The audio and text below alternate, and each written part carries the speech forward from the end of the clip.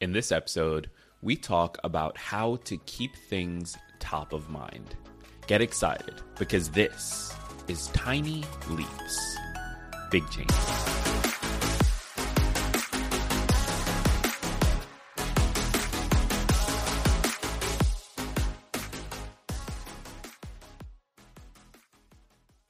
One of the things that makes following through on the things that matter to us harder is really just keeping things top of mind, keeping the things that we say we want to do on top of our mind when we have to navigate everything else that we're dealing with life, whether that is personal commitments or our job or what our kids need or whatever it might be. There are any number of things that we have to go through on a day-to-day basis. And so when something isn't already established as a routine or a habit, it can be difficult to keep it top of mind, to keep it as something that you consistently follow through with. And this is something I struggle with. I think this is something we all struggle with. I would say probably the number one reason that I fail at a particular goal or in building a particular habit is just that I forget. Sure, in the beginning, I might be super on top of it. I might be doing it every single day for a week, 2 weeks, maybe even 3 weeks, but eventually something happens that makes it harder to follow through on. And then once you miss, it feels like you are going to miss over and over and over again. Eventually, you're not doing it anymore, and you've totally forgotten that you've even started doing it to begin with. This can be a massive struggle. So in today's episode, I want to talk about a weird little trick. I don't know. I don't want to be like clickbaity, but like it is kind of a weird trick to help keep things top of mind, to help you stay focused on the tasks that you say you want to do, the habits you say you want to build, and the goals you say you want to pursue. So when we get back, we'll dive into it. So there is this, I think it's maybe a psychological effect or like just like a quirk of human behavior called the Zeigarnik effect or Zeigarnik effect. Actually, full disclosure, don't know how to pronounce it, but it is the Zeigarnik effect. The idea is that things that we are halfway through or things that we've sort of started but not finished are easier to remember than things that we complete. And this was discovered, so the story goes, and who knows how accurate this is, but the story goes that a researcher noticed a weird trait in restaurants where waiters and waitresses, servers could remember meal orders and drink orders across a number of tables throughout the day. But if you were to ask them at the end of the day about any particular meal, they would forget. And so one of that researcher's students, this is the Zeigarnik in Zeigarnik effect. I can't remember her first name, but I'm going to link to all of this in the description of this episode so you'll have access.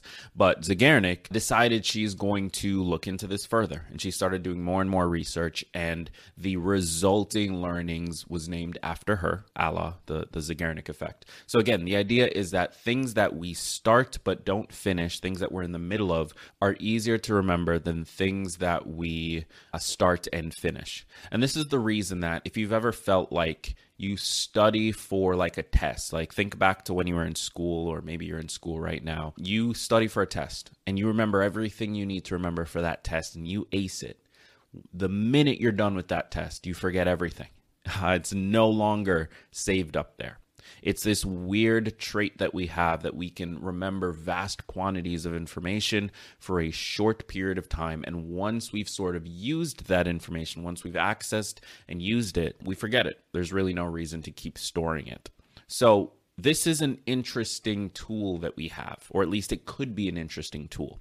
Now, what I'm going to talk about going forward, I do want to preface by saying this is all hypothetical. I am not a researcher. I'm not a behavioral scientist, so I cannot point to this and say this will definitely work. And unfortunately, I have not found any or many sources utilizing the Zeigarnik effect in this way. So I want to make sure that that's clear. This is theoretical. This is hypothetical. This is me just learning about a thing and trying to figure out how it could be used in our day-to-day lives.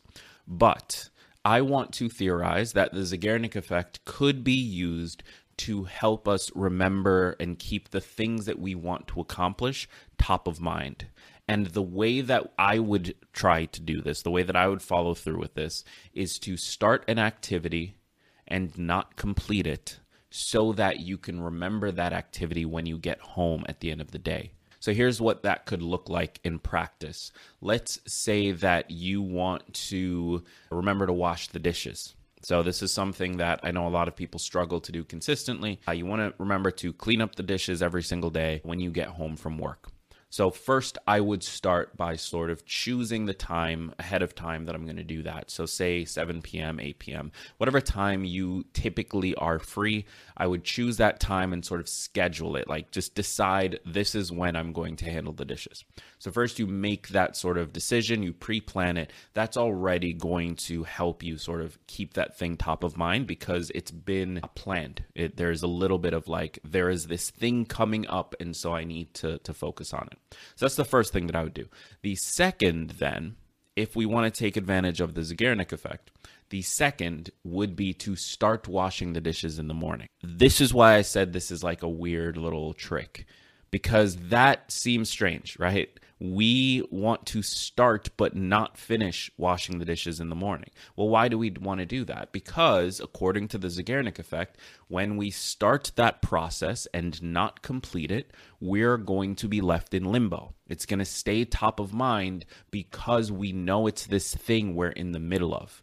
And then when you factor in there's a scheduled time for this, now we're going to be looking forward to that scheduled time in order to disperse the Zeigarnik effect, the effects of that, which could play into some of the lessons we've learned on dopamine, where dopamine is released in anticipation of a reward in addition to at the receipt of that reward. So what you're creating here is this like weird little motivational cocktail where you are creating a scenario for you to anticipate following through with this behavior because you were leaving yourself in this sort of state of discomfort through the Zeigarnik effect where you've started a behavior, you did not complete it, it's sitting on your mind all day, you know when it's scheduled for, and so you start to anticipate getting to that moment so that you can disperse the awkwardness and the limbo that comes with the Zeigarnik effect. That's how I would try to use this. Now, again, I want to state I'm not a behavioral scientist. I'm sure that there are things that are going to make these tools not interact well with each other. I'm sure that in practice, this is more complicated than me just laying it out.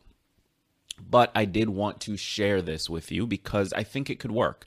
And of course, I'm going to test it myself. I'm going to come back to you with, here's my learnings. Maybe I'll test it for the next 2 or so weeks.